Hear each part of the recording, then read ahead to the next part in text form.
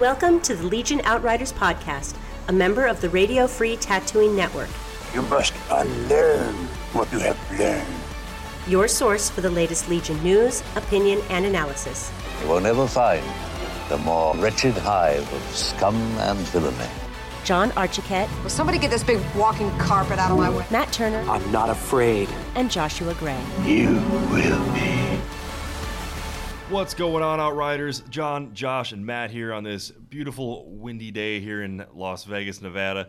Coming to you live from Power 9 Games. And it's a good week to be alive and a good week to be a Star Wars fan. Yes, it is. We've got all kinds of tasty news to talk about this week. Ooh, boy, I'm so excited. I think I'm pretty happy to be alive every week, though. So That's true. I don't want it starting off too dark, but Thanks, bud. If you want to go grimdark, there's another game out there that you can go play that. I thought this week we talked a little bit about existentialism along with our Star Wars. No. You know, like I feel like that's an important thing to talk about. Confronting our own mortality and the existential dread that it accompanies.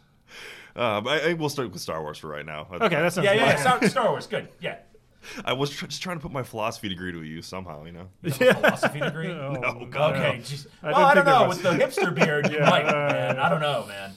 I plan to have my body frozen in carbonite. So. Well, we got a lot of good stuff to talk about this week, guys. We've got some Alex Davies email frequently asked questions that have been floating around there on the various social media groups the intertubes. Yeah, and I don't think it's fair to call it a frequently asked question because it's a frequently argued about minutia is really kind of what a lot of these things are. So yeah, there's that. Well, they've already got fam though, so. Yeah.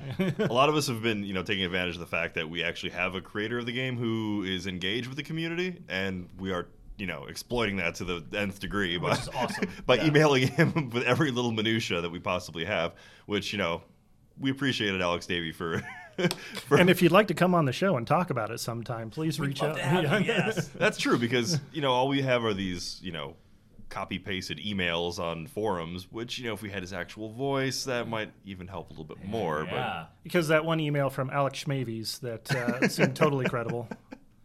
That just says John wins every game. So wait, so Alex Davey at AOL.com is not his official email address? I mean, I let you play it that way once, but we got some other good stuff to talk about too. We're going to talk a little bit about the upcoming Han Solo trailer, or the newest Han Solo trailer, which brought a lot more interesting thing to light. We'll talk about that, and we'll take a look at what has been our favorite unit thus far, because we've got a limited number of units to choose from, but some of them I think have been performing a little bit better on the tabletop than others. So we'll talk about our personal favorites with that, and of course, got some hobby and Star Wars news coming up. But first, we'll recap some of the games we played this week. Now, Matt, did you get a chance to play any games this week? Yeah, I got a couple in. Had a really great one over the weekend with Joe. I posted a little bit in our little Facebook group, but I was trying out my Naked Rebels list. Basically, it was just kind of a concept to see if it could even, perform. But it was pretty interesting. It was Luke with the only upgrade in the list because I had 5 points left over. So he had Jedi Mind Trick. I didn't use it once. And then I had 2 T-47 airspeeders, 3 naked ATRTs, and then 3 units of just minimum Rebels. And it was a lot of fun. It was a terrain-heavy board, so mostly it was my troopers running from cover to cover. We were trying to score objectives that were pieces of terrain. So mostly I was trying to keep my guys hidden while I sent my ATRTs out to at least tie up objectives, if not free them up. And while my speeders kind of skirt around the board trying to shoot things up, get rid of his scoring units.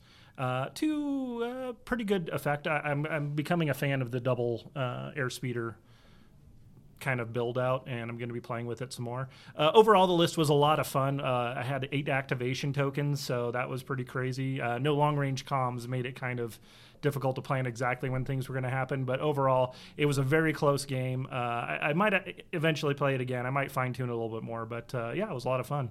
So that particular mission, though, that's probably the worst one you can have for having only 3 units of troopers? Because they're the only ones that can score, right? No. This is just one that your unit leader has to be in base contact with it. So your ATRT. Yeah, they were contesting and scoring, and yeah, it was pretty interesting though. Vader was surprisingly everywhere on the table. The objectives tend to be a little bit clustered in the middle, so he was able to cover quite a bit and take out the ATRTs. But yeah, it was pretty good. Josh, you getting games in this week? I did. How did the kicky ATRTs work? Not bad. Because I mean, when you run an ATRT naked, the biggest weapon you have at your disposal is now the fact that it's a melee unit. You're basically running an ATRT as a melee unit. So how does kicky ATRTs work? But at 40 points, I mean, you can't really you can't really complain about that. 50, 55? Something. Yeah. But really cheap for having, some wounds and the armor special rule. But I ended up only getting one into combat, and he did, kick about 3 rebels to death, so that was awesome before Vader decided to come in, which was kind of what I was hoping to do, was to draw Vader away from the other objectives. I sent him to the far side of the table one, and then the other 2 just kind of camped on the middle objective while my troops held down the close one. So as for that was, mission successful. They died where they were supposed to and tied up his resources. So were they terribly effective at killing stuff? They killed a couple dudes, but then again, like, the other guys weren't engaged at all. They were just kind of sitting there, hunkering down, trying to say, "Don't ignore me," until the end of the game. So. Now, Josh, what was the game that you played this week? So I got a game in this week with one of our local players, Sean, and it was my first mirror match as far as the units that were on the table. We were both running Imperialists. Vader, 3 units of troopers, full upgrades. Our upgrades were a little bit different. He had scopes, I had grenades, he had 3 DLTs, I had 2 DLTs and a missile launcher, bikes, and then an ATST each side. His ATST had the twin 88 side cannon. Okay. I had the mortar launcher. I kind of the map kind of worked against me because we ended up playing Long March. So the mortar launcher doesn't do as great when you've got a very compressed, narrow field, because there's a lot more cover down the field for people to hide behind. So I ended up winning, but it was a really, really close match. We had the I think it was secure the transmissions, where you have to score the objectives after the end of 2, 4, and 6. Okay. Yeah. I actually ended up with fewer minis and units on the table at the end of the game, but through maneuver and kind of some feints and kind of effectively pinned him into the back, was able to dash out and get more people. Going into the last round, the scoring was 3-2. And going into the last round, I was able to rush enough people into that middle objective to have 2 units in range to his 1. Okay. So I ended up winning 5-4. Was basically how that ended up. That was pretty close. Because each of us had the objective on the end, and then I scored the objective there in the middle. So it was surprisingly close. Okay. But nice. It was a great game. For somebody that's never really played a whole lot of tabletop wargaming, the concept of losing more guys but still winning the game was something that was, I'm like, hey, that's kind of neat. Yeah, play your objectives. You can do that. You play the objectives. So, I was able to use Vader a little bit more mobile and kind of threaten his backfield a little bit. The way the kind of the flow of the battle was going. So as he retreated units back, I was then able to bring Vader back out into the middle, which helped me score the objective. And his last activation, he had 2 units sitting there, a Vader with 7 health left, and his Vader left to activate, or a full up unit of stormtroopers right there. And you got to hope you get lucky and get 6 hits, and you can kill the whole squad. But I prevailed, yay! So you never ended up with Vader against Vader?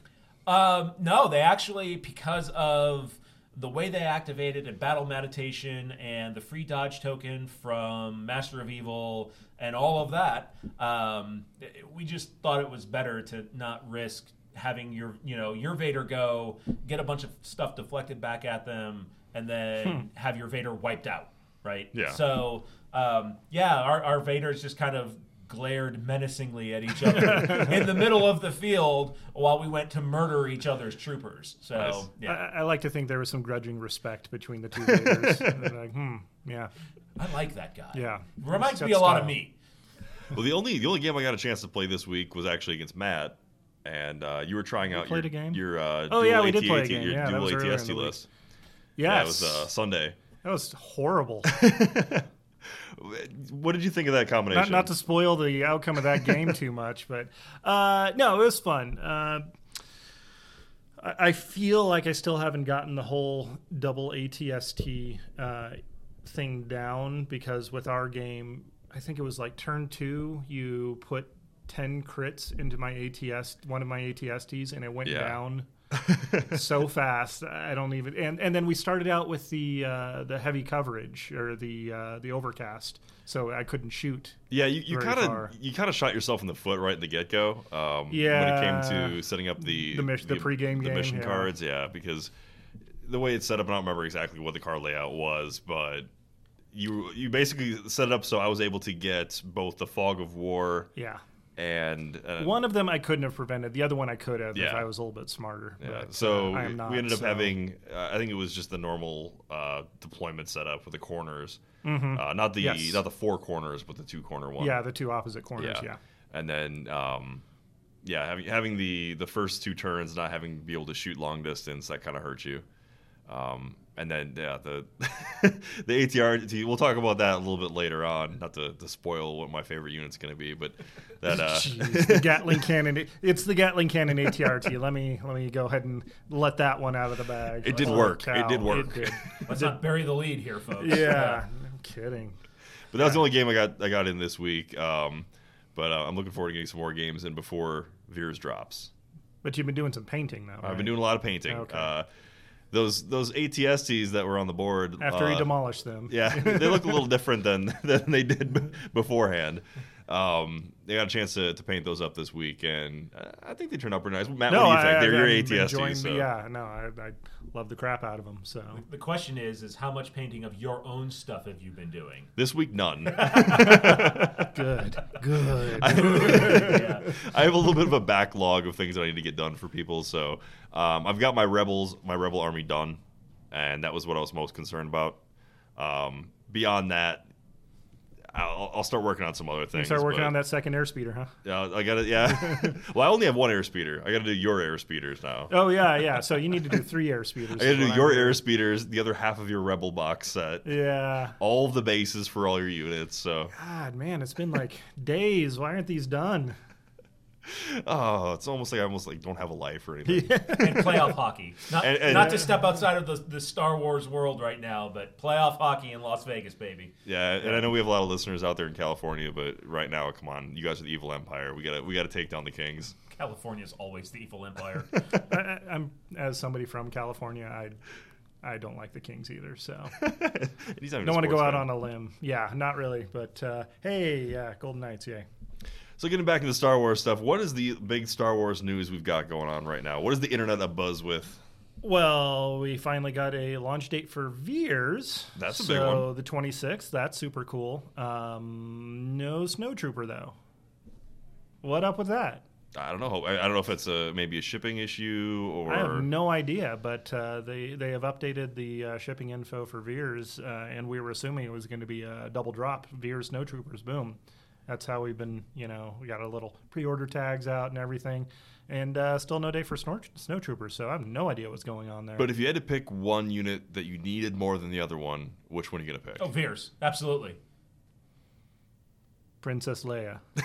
Okay, I'm not an option? I'm with you on that as a Rebel player, but if you had to choose between Veers... No, definitely Veers is the more necessary of the two right now, just so you can, have more flexibility in your list structure and building.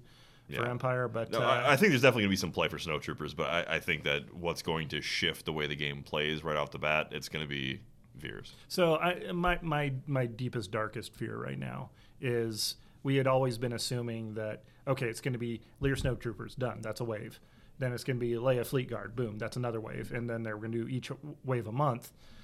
Is it now going to be, okay, Veers is this month, Snowtroopers is next month, then Leia, then Fleet Guard, and then suddenly it's next year, and we've got 5 new units. Coming October 2018, Han Solo and Rebel Commandos. I really hope that's it. They're just maybe a week or two away from announcing the Snowtroopers. I'm going to keep my fingers crossed, stay optimistic, and say that's probably what it is. I hope so. Yeah, and we still haven't seen a Snowtroopers preview article yet. We got the Veers one last week. We've seen the announcement article. Some sweet art with a flamethrower for the game kit stuff. But. Yeah. Please make that an alt art card. FFG, please. Because that artwork is awesome. So that's good news for the Star Wars Legion game, and for I guess something we've already expected for a while. But I think the big news was the Solo trailer. Yeah, the second Solo trailer came out too. I think I enjoyed it more than the other ones. Yeah, you saw a lot more.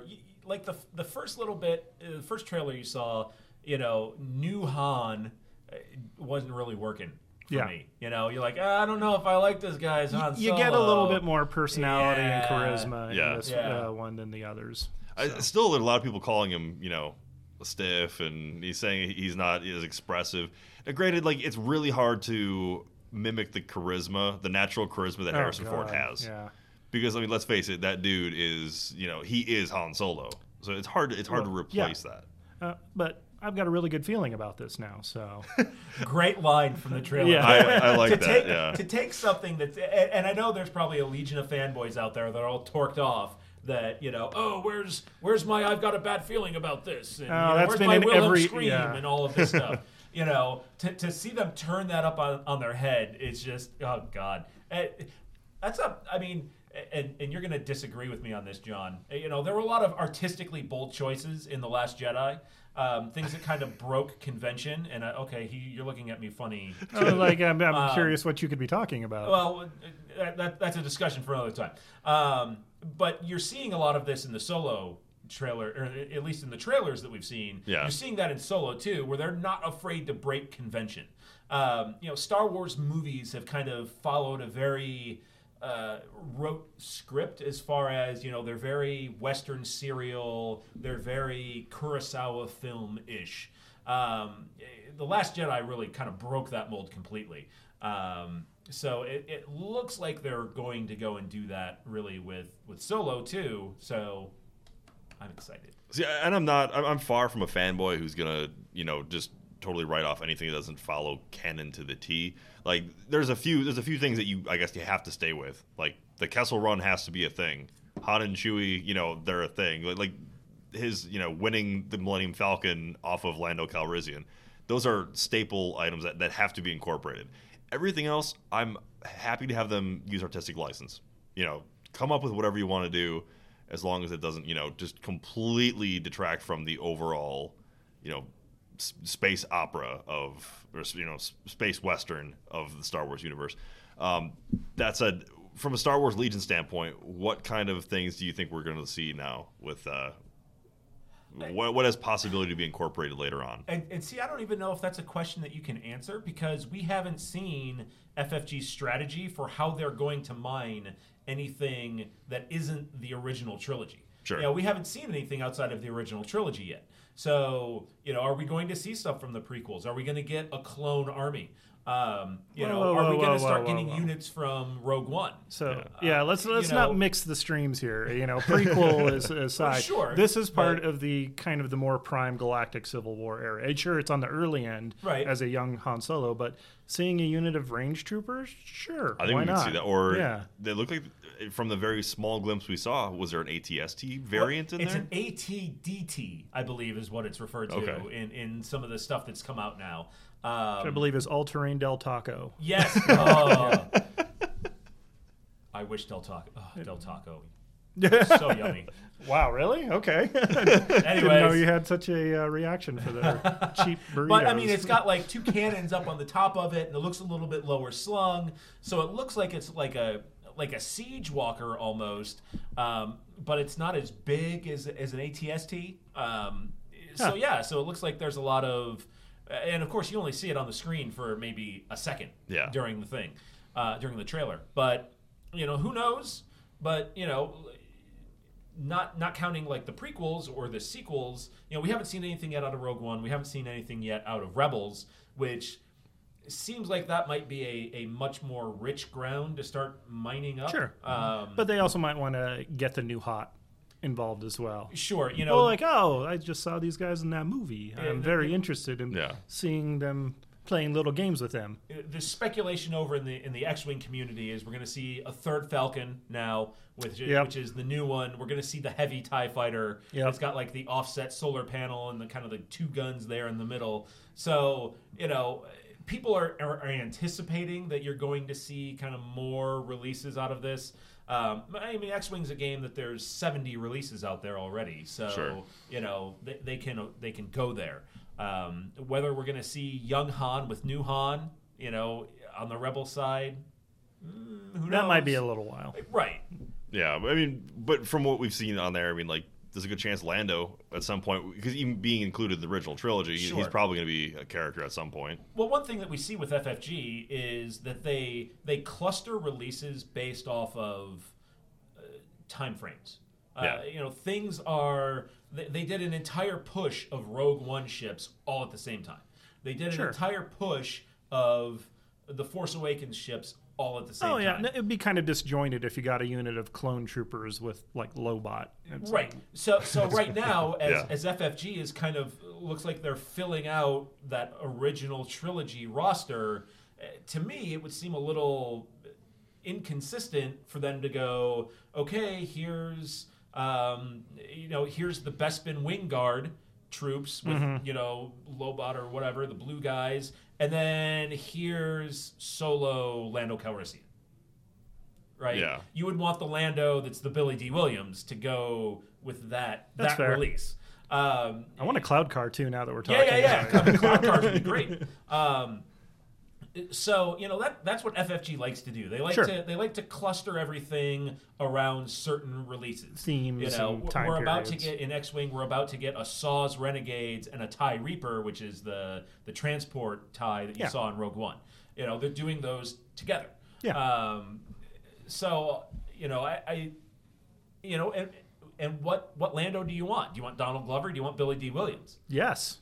Yeah, exactly. Yeah. But, how do you do two Landos in the same game? How do you do two Hans? Right?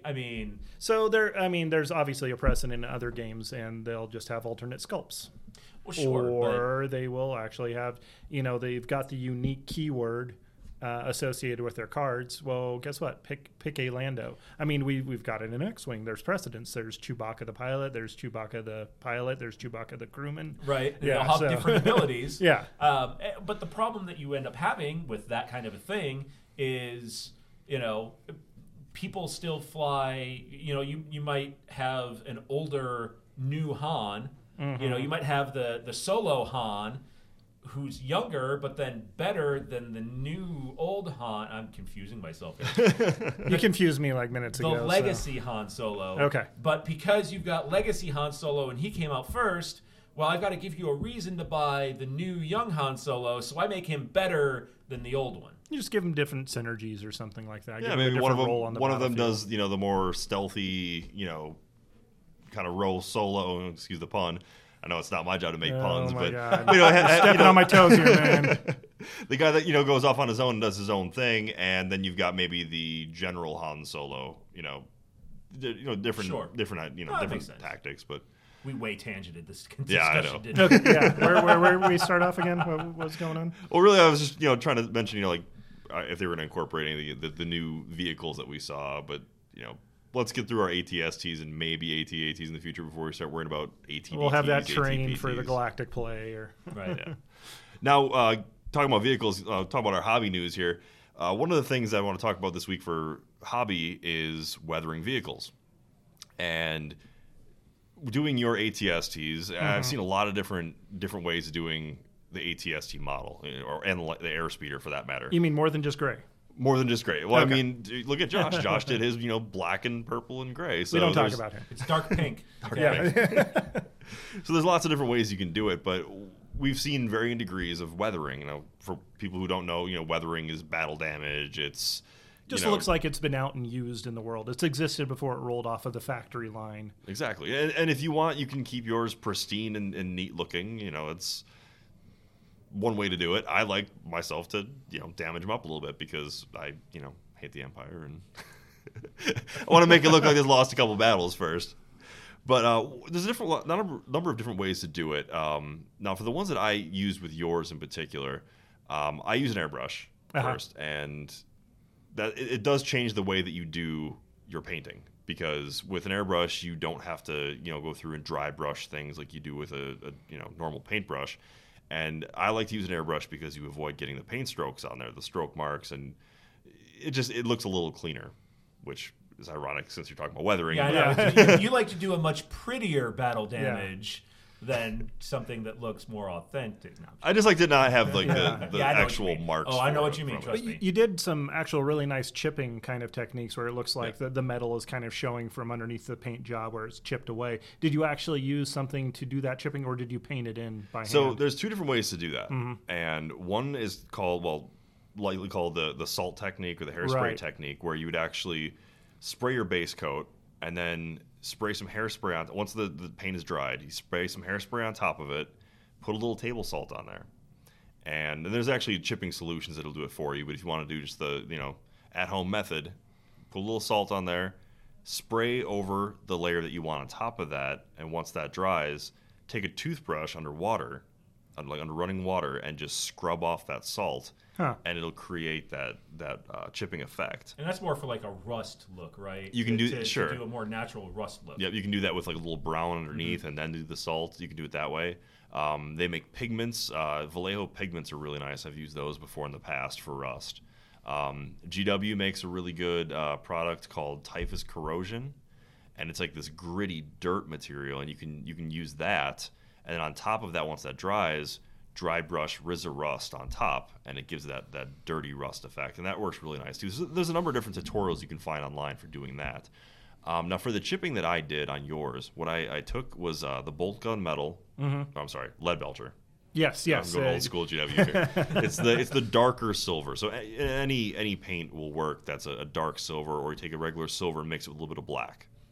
But take a darker silver and use any little sponge. Or really dirty, just nasty paintbrush that you wouldn't use anything else, and just catch the edges. Maybe a good 3-4 millimeters in, go along the edges, and just asymmetrically just make some patterns. Less is more in these kind of situations. Exactly, because you always add more, but if you don't want it to be too overboard, just start out in small patches and work your way up. Once that dries, I take a lighter silver, so you can do like the Stormhost silver for GW.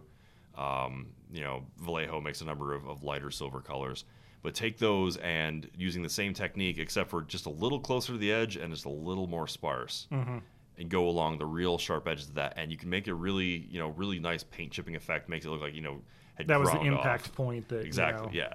So and you can do it in the center of a flat panel too if you want to make it look like it caught a rocket in the wrong spot or something like that. So there's a number of different techniques, and those Ewoks chucking rocks at the ATSTs. It's like, oh no, real battle damage. Oh god, yeah. But you a number of different places, a number of ways to do it. I like to darken the joint areas a little bit to make it look like the grease stains and things like that. Look up some photos on Google of tanks and things, and you can find some really nice natural weathering patterns. Now, have you ever done anything with like the caked mud effects on like the treads or the underneath the vehicle? Yeah. So all of my GW tanks, I know we don't have any tanks in Star Wars Legion yet, but for things like that, yet, fingers crossed. But I mean, even the feet for an ATST, if you want to do something like that, that Typhus Corrosion works great for that. Oh, okay. You can build up with Typhus Corrosion that kind of gets a real gritty look to a darker brown. You can even take some of the GW effects like Devlin mud and actually put that there. The textures. Exactly. The texture paints and things like that. Those work great. You can use the Grell and Earth that they have, which is actually like a crackle paint. Okay. And that kind of works well if you just brush that on there. Not too thick, but just enough to actually get the dusting effect. I think it works really nice, and you can get that well-worn appearance. Yeah, and I think that's probably even more so for like the Rebel players that usually especially in the movies, they have that kind of beat up, this is secondhand. We've got Clone Wars tech that we dug out of storage that we're using up. Would you say those techniques probably apply very well for them too? Oh, absolutely. You just might want to take it that extra step further. Yeah, I did that with all my ATRTs. I did the same chipping effect on all those. My land or airspeeder, same thing. I actually, with those, because of the fact that I wanted to simulate kind of the jet engine effect or whatever, there is some black streaking. The streaking up the sides. Exactly. Yeah. And if anybody who's ever seen airplanes that aren't constantly repainted, you can see, the rain, the rain streaking and stuff like that will gradually build up over time on an airplane. So I kind of use that same effect on the speeder. But they're, fun techniques that you can use to make it look like it's not just this like crisp out of the box look. Oh yeah, no, for sure. And they definitely go a long way to kind of telling the story of whatever your little happy band of thugs or freedom fighters have been going through. Well, I think it's about enough hobby news for the day. We're going to take a quick break here, and then we'll come back with your main topic. Tune in every Wednesday to Radio Free Tatooine, a Star Wars podcast that's better than some and worse than others. Take a trip to a water cooler far, far away as we bring some casual, fun conversation into the Star Wars podcasting community. Hosted by me, Sean, my sister Amy, and John. Radio Free Tatooine. We may not know what we're talking about, but we sure know how to record it. For more, visit RadioFreeTatooine.com, a proud member of the Radio Free Tatooine Podcast Network. You're listening to the Legion Outriders podcast, a member of the Radio Free Tatooine Network, recorded on location at Power 9 Games. Whether you're looking for the latest releases from Legion, X-Wing, 40K, Magic, or any of our other extensive inventory of board and card games, head to power9games.com and use coupon code OUTRIDER10 to get 10% off your order. Plus, shipping is free on orders over $100. Now, back to the Outriders.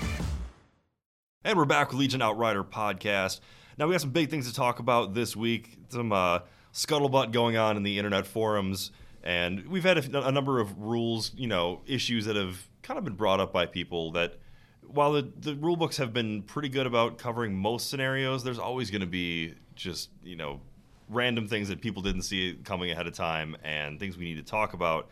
Thankfully, Alex Davies has been really good about getting back to people who've sent rules questions. And Josh, what were some of those questions that have come up? So really three main things that I've seen as I've kind of gone through Reddit and every place else. Two things that have been major sources of contention since the game, even before the game was released. What can you do to bases? Can you make your own custom bases? And that's a thing because the way that the bases and the movement tool are shaped, there's a faction out there on the internet and on the forums that say that, well, if you don't have a beveled base, it will afford you more movement than you should get because it doesn't match up correctly. And it's like, if you do a move, it's a 2 millimeter difference, 1 millimeter on each end, because you're not fitting that template in there correctly with just a base that's just cut at a 90-degree angle and it's perpendicular to the playmat. The edge of the base is perpendicular to playmat. And there's people out there that say, oh, 2 millimeters, that's not a big deal, whatever. You can find scenarios where, you can play 10 games where it doesn't matter. But then you play one game, like the game that I played this past week. Sean, on one of the rounds, was literally a millimeter away from scoring an objective. And we actually did kind of an old X-Wing trick where you hold down the objective token and you hold down the base, and then you put the range ruler in between, and if there's any wiggle room, well, then you're not within range 1. Yeah. If it touches both bases, well, then you're within range 1. That's kind of been the standard FFG way of measuring how they tell you if it's really close, hold down the bases, put a template in between, and if it fits, it's within range. If it doesn't fit, it's out of range. Had he been using different bases, he would have scored that objective, and that would have change the tide of the game completely. So, there's edge cases where yes, it will. You can go back and forth on whether it's that big of a game-breaking thing. Okay, well, so we know the arguments. What's the actual ruling now? Right. So somebody asked Alex Davey and said, "Hey, what can you do with bases?" And I'm just going to go ahead and read his response verbatim from the email that allegedly his response. Allegedly that was posted up on the Facebook page. So it says, as long as the special bases are the same diameter as the Legion bases, that should be fine. And as long as people also asked about modding models, doing kit bashes or whatever. As long as your conversions do not drastically alter the shape of your minis and those minis remain recognizable. So it's right now, you just have stormtroopers, but once you have multiple units, you can't sit there and go, oh, are those the stormtroopers or the snowtroopers kind of thing. Yeah. You should have no problems. We will have tournament guidelines out before much longer with some more details, but in general, the gist is we don't wish to be overly restrictive. It's a hobby game after all. Hope that helps. So... Yes, it does help. Thank you. Yes, it does help. But it also brings more questions because, it's got to be the same diameter. Well, Legion bases are different diameters at the bottom of the base and the top of the base. So, and this is where people are going overly rules lawyer, I think, with this topic. But I think it shows what their mindset is on that. And the fact that he is not really trying to rules lawyer anything, that should probably set the tone for what where people should stand on the rules. So it sounds like the alien head swap guys for the Rebels are A-okay, go ahead. Yeah. The stormtrooper on 3-foot-long stilts, probably not so much. Yeah, and I think that's good. I think, honestly, it's one of those things where a tournament organizer is going to have to look at it and be like, all right, is this person trying to cheat the game, or are they just trying to make a cool model that, stays within the spirit of the game? Then I feel like this sets a good precedent for right. that. Yeah, and it looks like everything's just going to be a casual kind of thing. It's not going to be overly restrictive. The things for the bases for me coming from X-Wing, the rules there are aside from putting a layer of paint on it, you can't do anything to the base. Yeah, the fact that he said nothing. It's a hobby game is huge. Yeah, and that's a big thing. So, hey, your weapon's free to do whatever you want with your bases. It sounds like as long as you retain the same general shape and dimensions as the stock bases. And that's something people have been literally going, fighting with each other for weeks now, since even before the game came out. So it's really good to finally get a ruling there, and it sounds like as soon as the tournament rules drop, we're going to have a much, much more clear idea of what people can do. So, which hopefully will be sooner than soon. Right. TM. The second thing that people have been kind of arguing about is a rules as intended and rules as written kind of thing with Arsenal.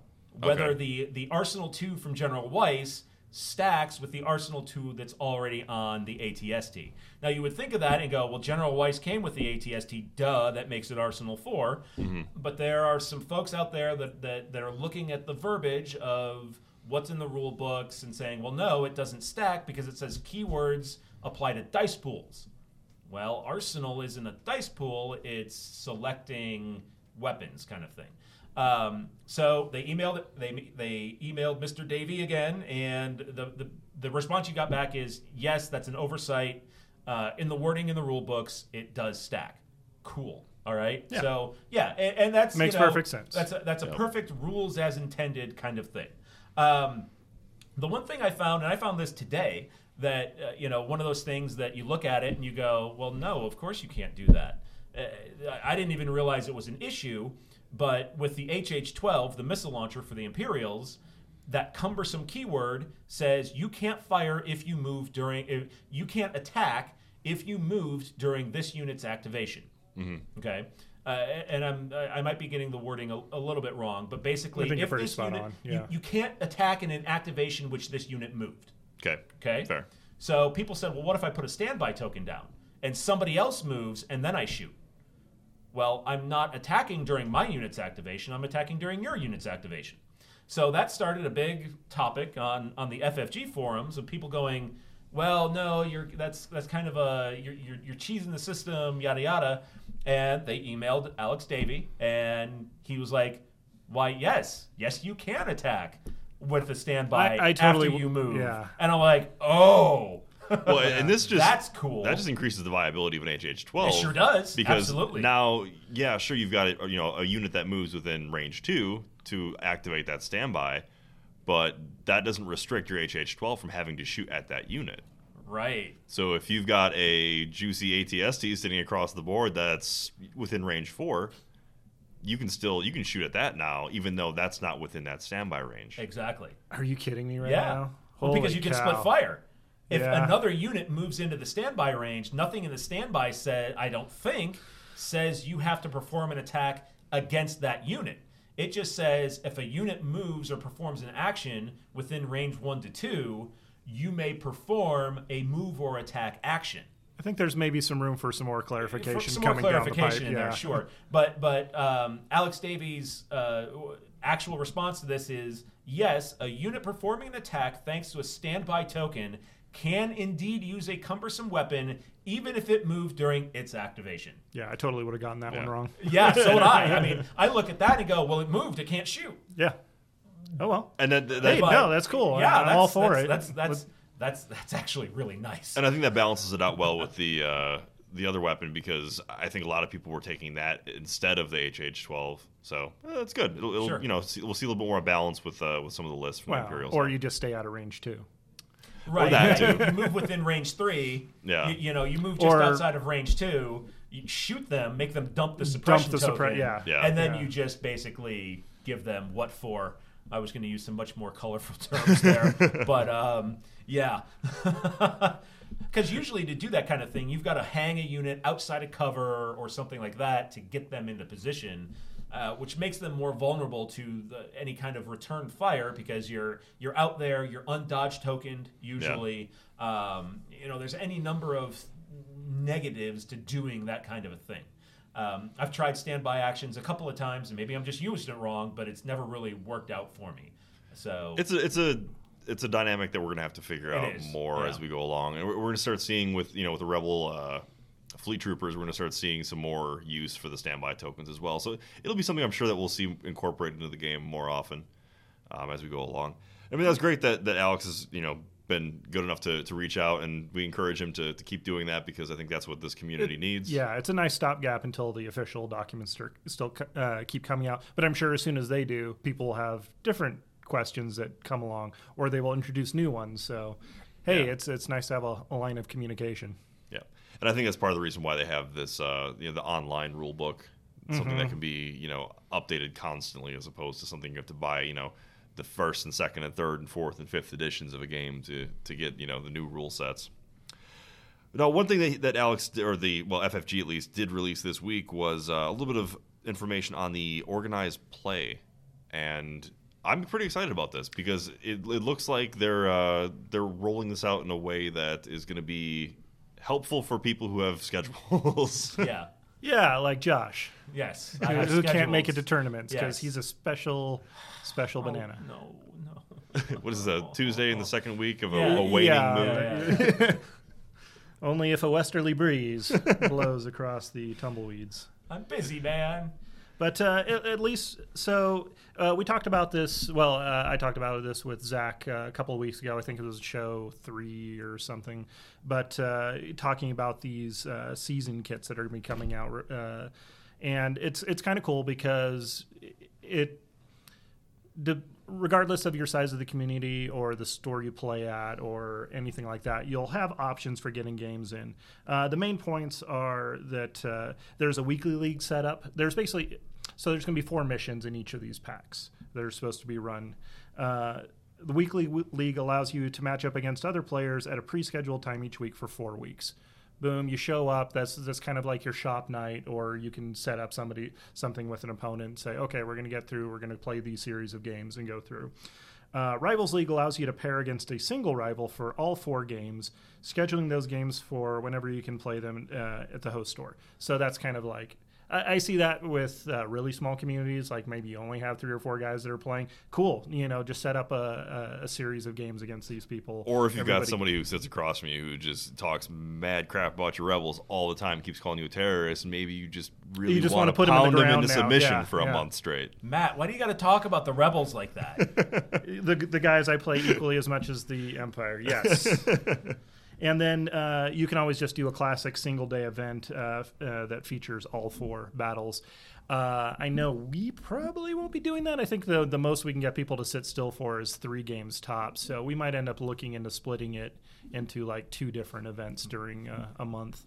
4 games in one day, man. Pack a lunch. That's... Yeah, or walk 5 feet outside the door. Well, there's that too. But yeah, I mean that's a long day of awesome gaming fun. Well, yeah, no, I'm not saying that. I'm not saying it's a bad experience. It's just that's the kind of time investment that you're used to for like store championships, regional championships, kind of big events. 4 games, maybe 2 hours. So, you start at noon, you get done around 8:30, maybe 9 o'clock. Yeah, see, for me, that's hard. I'm not a fan of that. I definitely prefer having 1 game a week, maybe 2 games a week, and space that out over the time period. But the great thing about filthy casuals, oh my god! Oh, I'm not a casual. It's just it's. But this leaves the option open for however your store or the gamers want to operate. I think that's great having that flexibility. Big thing, yeah. So everybody should be able to get on the fun. Sounds like they're going to have some awesome promo Arobesh full art command cards and things like that coming in the first kit. So yeah, definitely check into your local store to see if how to get involved. Now, as I read through that, and I may have misread it wrong, but the only option in there that I saw that includes any kind of Swiss pairings is if you do all 4 in one day. If you do whether you do the weekly or the rivals, you are the weekly one. You are paired randomly against somebody, but then you play that one person for all 4 games. Yeah, for the rivals. Yep. For the weekly one. For the rivals one, you pick your opponent and you play them for the entire 4 games. And maybe I read that wrong, but the way that it looked like the weekly one read is you're randomly paired against one person, and then you play that same person for all 4. Nope. It does not say anything about that. It doesn't say that? Nope. What? You're just meeting up and playing one of the scenarios. It doesn't matter who you're playing against or which scenario. See, and that seems odd to me because the way the scenarios... No, the rivals is you pick one guy and you go through all 4 missions together. Okay, because... You got your dancing partner. Now go fight. Because looking at the operations, they branch. So if you won one game, then that brings you into the winner, you do this, red team wins, here's the scenario for the next game. Oh, blue team wins, here's a different scenario for the next game. Where does it say about the branching? I'm not seeing that. It's in the actual operations. So if you go onto the FFG website and under their tournament resources things, So those operations that are on there were for the season launch 1 kits. kit. Yeah, right. so that but is they're not going to do the same. It sounds like they're doing the same thing. There's going to be each season, which is going to run for a quarter, is going to have 2 operations assigned to it. So you can do like just a Swiss tournament where it's just me against you. We do the cards or whatever. Or you can do those scenarios, and then the scenario has like match 1. These are your condition cards. So they take that turn 0 stuff out of it, and you do it as an escalation. It's 400 points the first game, 550 the next game, 600 the next game, and then 800 for the final game. Yeah, I guess we'll have to see when the actual Season 2 kit comes out.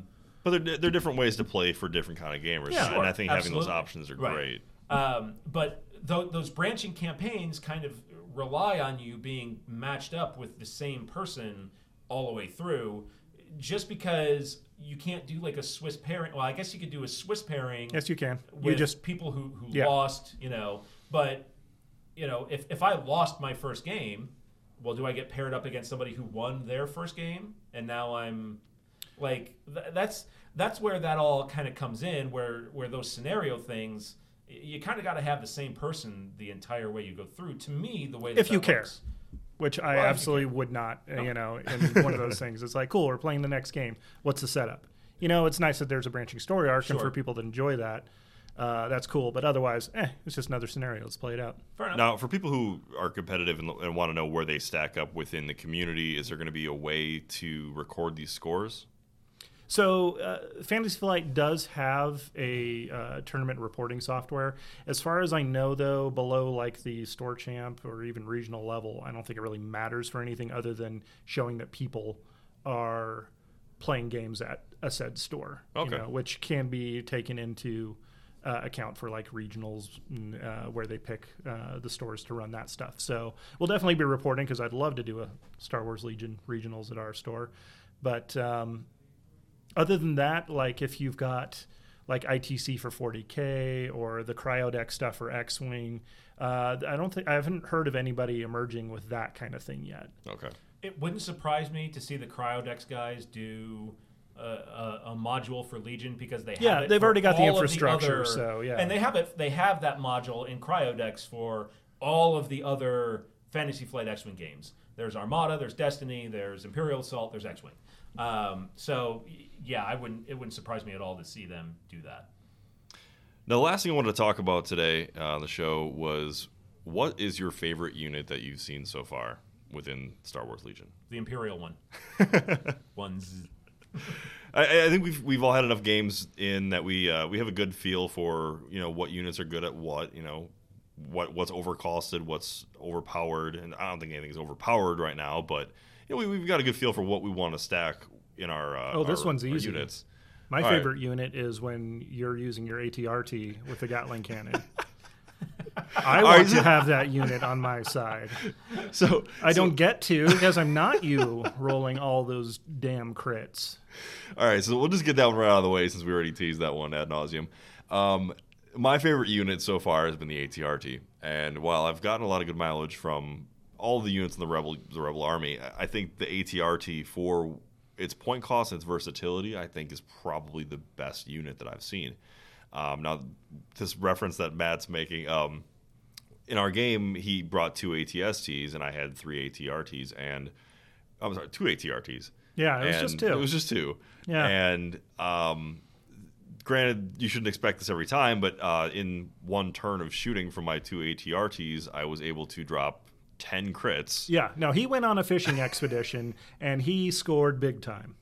Now, the thing with the ATRT, you can use the laser cannon that it has on there that gives you 2 black and 1 red. Yep. And with impact 2 and range 4, which is good, but it's a little higher cost.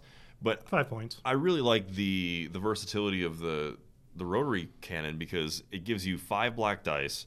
I aimed on both of those. So and then you're surging for crits. You're surging for crits. ATRT, so you go from having a 1 out of 8 chance to get a crit to wound a vehicle to having 25% chance. And then, I don't want to do the math on it, but when you add the aims in there as well, it's going to give you a good chance to do some damage to vehicles as well as being great at killing troops. No, I did the math, and when John's rolling the dice, it is 60% of the time it works every damn time. We'll probably never see that level of accuracy for ATRT again. But it works really well, even just you're taking it on average.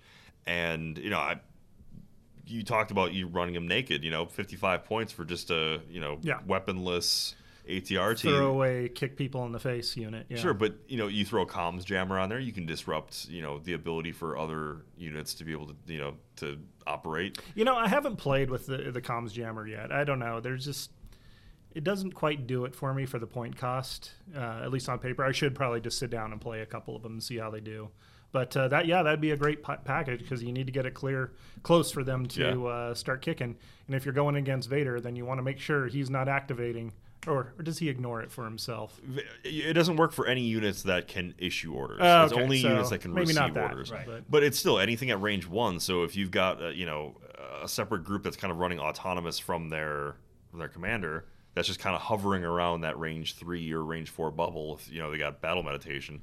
Oh, what would be perfect is if eventually they come with an upgrade card called Rigged Explosives, and you just run them in there and detonate them. Kamikaze ATRT, yeah. For the cause! Well, see, now you're just giving Josh more reason to call them terrorists. Oh, yeah, you're right. My bad. It's the ATIED. Yeah. But they have a lot of versatility, and I think, from what I've seen on the tabletop so far, that they're probably my favorite unit. Cool. Josh, what on the Imperial side? So, for my money, you can't get any better. I want to guess. Can I guess? You can guess. DLT Stormtroopers. Absolutely. Oh, yeah. So well, good. I mean, you look at, if you have a fully kitted out unit of DLT Stormtroopers, whatever upgrades you want, flavor to taste, concussions or impacts, hooks or targeting scopes, depending on what you want to do. Targeting scopes. Wait, no, you don't need targeting scopes. You got precise. Yeah, but getting those rerolling 4 dice is really nice. Oh, man. Yeah. But with the DLT-19, it's so diverse. I mean, 2 red dice. Yeah, okay. It's not like the Z6 that the rebels get throw. Volume of fire. You're throwing 6 white dice, but 2 red dice with a surge to hit is gonna probably put two hits through more often than not. Oh, especially like versus ATRTs, they just nickel and dime those things to pieces. Yeah. It's useful against armor. It's useful against just about anything. And then when you take that DLT and you pair it with a Stormtrooper squad, red dice saves, all of the other benefits, and a unit of Stormtroopers with grenades and a DLT-19, it doesn't get any better than that. It's really, really good, and it's an all-around winner. It has no weakness. The Z6, you're throwing a bunch of white dice, but hoping it's you get a bunch lucky. of white dice. Yeah. The Ion Trooper and the HH-12, you've got to reload them. There's really no drawback to the DLT-19, and it goes out to range 4.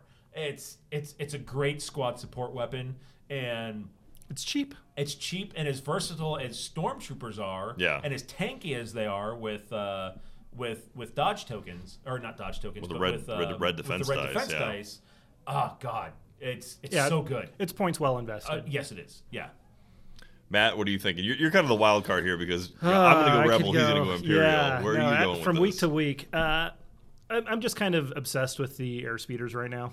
Okay. I mean, they've always been kind of an iconic favorite from the movies. I am trying to break them now, so trying to find the most effective way to use them on the table. What have you found so far? Oh man, it takes probably a better player than I'm capable of being, but they're still so much fun. Just being able to project that kind of violence anywhere I want it to be before it inevitably gets shot down into flaming wreckage. But watching arcs on the ATST is definitely necessary to get the most out of those. But just having the threat of 3 red, 3 black, and then on a very mobile platform is so much fun. And then, having the most powerful weapon in the game in the front, I mean, that's miniaturized Death Star technology, I think, is what we're going for there. But there's a lot of versatility with that, too.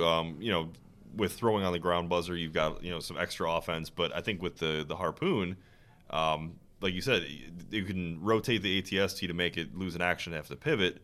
But you can effectively take, if you're playing a mirror match against Rebels, you can take a airspeeder out of the game with 1 harpoon shot. I mean, yeah, if you line it up and it's got a compulsory move into a building or off the table, man, that's hilarious. Yeah, so I never even thought that you could harpoon another airspeeder. Yep. I didn't even. I mean, I'm so ingrained in what you use those harpoons for in the movies that. No, I think that's a hell of a shot. Yeah. Hitting a moving speeder with the harpoon. That's almost as absurd as throwing grenades at a moving airspeeder or a lightsaber. No, that's just tactics. Yeah. No, I think this is a rule of Airbud situation. It doesn't say you can't, so here you go. Well, I've played that to some pretty good effect with the not with the harpoon, but with the airspeeder, and I have to agree with you. It's a very good model. Yeah, I definitely take the harpoon over the ground buzzer. At this point, I think it's just a little bit too situational, a little bit too expensive to try and force that situation. Wedge or no wedge?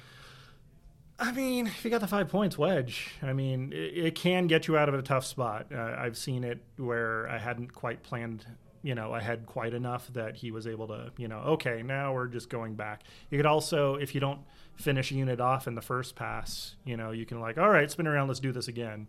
Try to knock off the last couple of troopers on an objective or something like that. So, yeah, Wedge. I hope Biggs comes along soon, or a pilot Luke or something that can join him up there. Or Dak.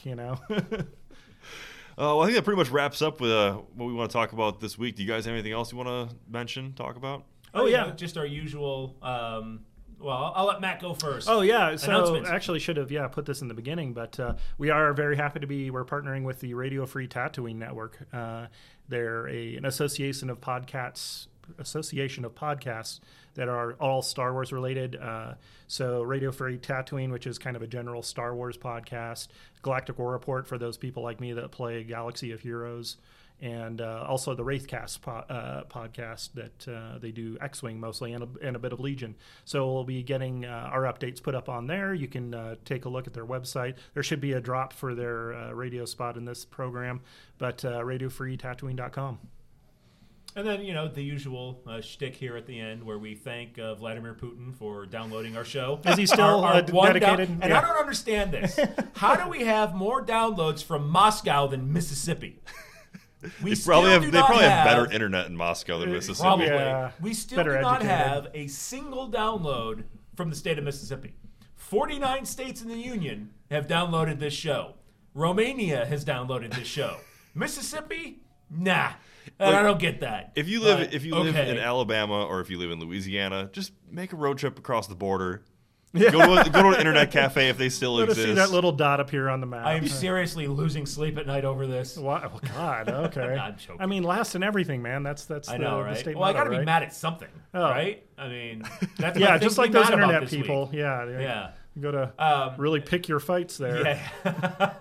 But other than that, just encourage everybody, if you're, like and subscribe. Check us out on Facebook, facebook.com/Legion Outriders, @Legion Outriders on Twitter. We're not doing much Twitter-only content. It's basically just a refeed of what we're doing on Facebook. But we're trying to be really active on Facebook and giving people more places to discuss more topics and stuff like that. So, yeah, please give us a like, give us a listen, give us a share, tell your friends, and thanks for listening. All right, folks, that's our show for this week. Just want to remind you that the Legion Outrider podcast is brought to you by the Radio Free Tatooine Network, a podcast network that's better than some and worse than others. To see the full lineup of shows, head to radiofreetatooine.com. See you next week, Outriders.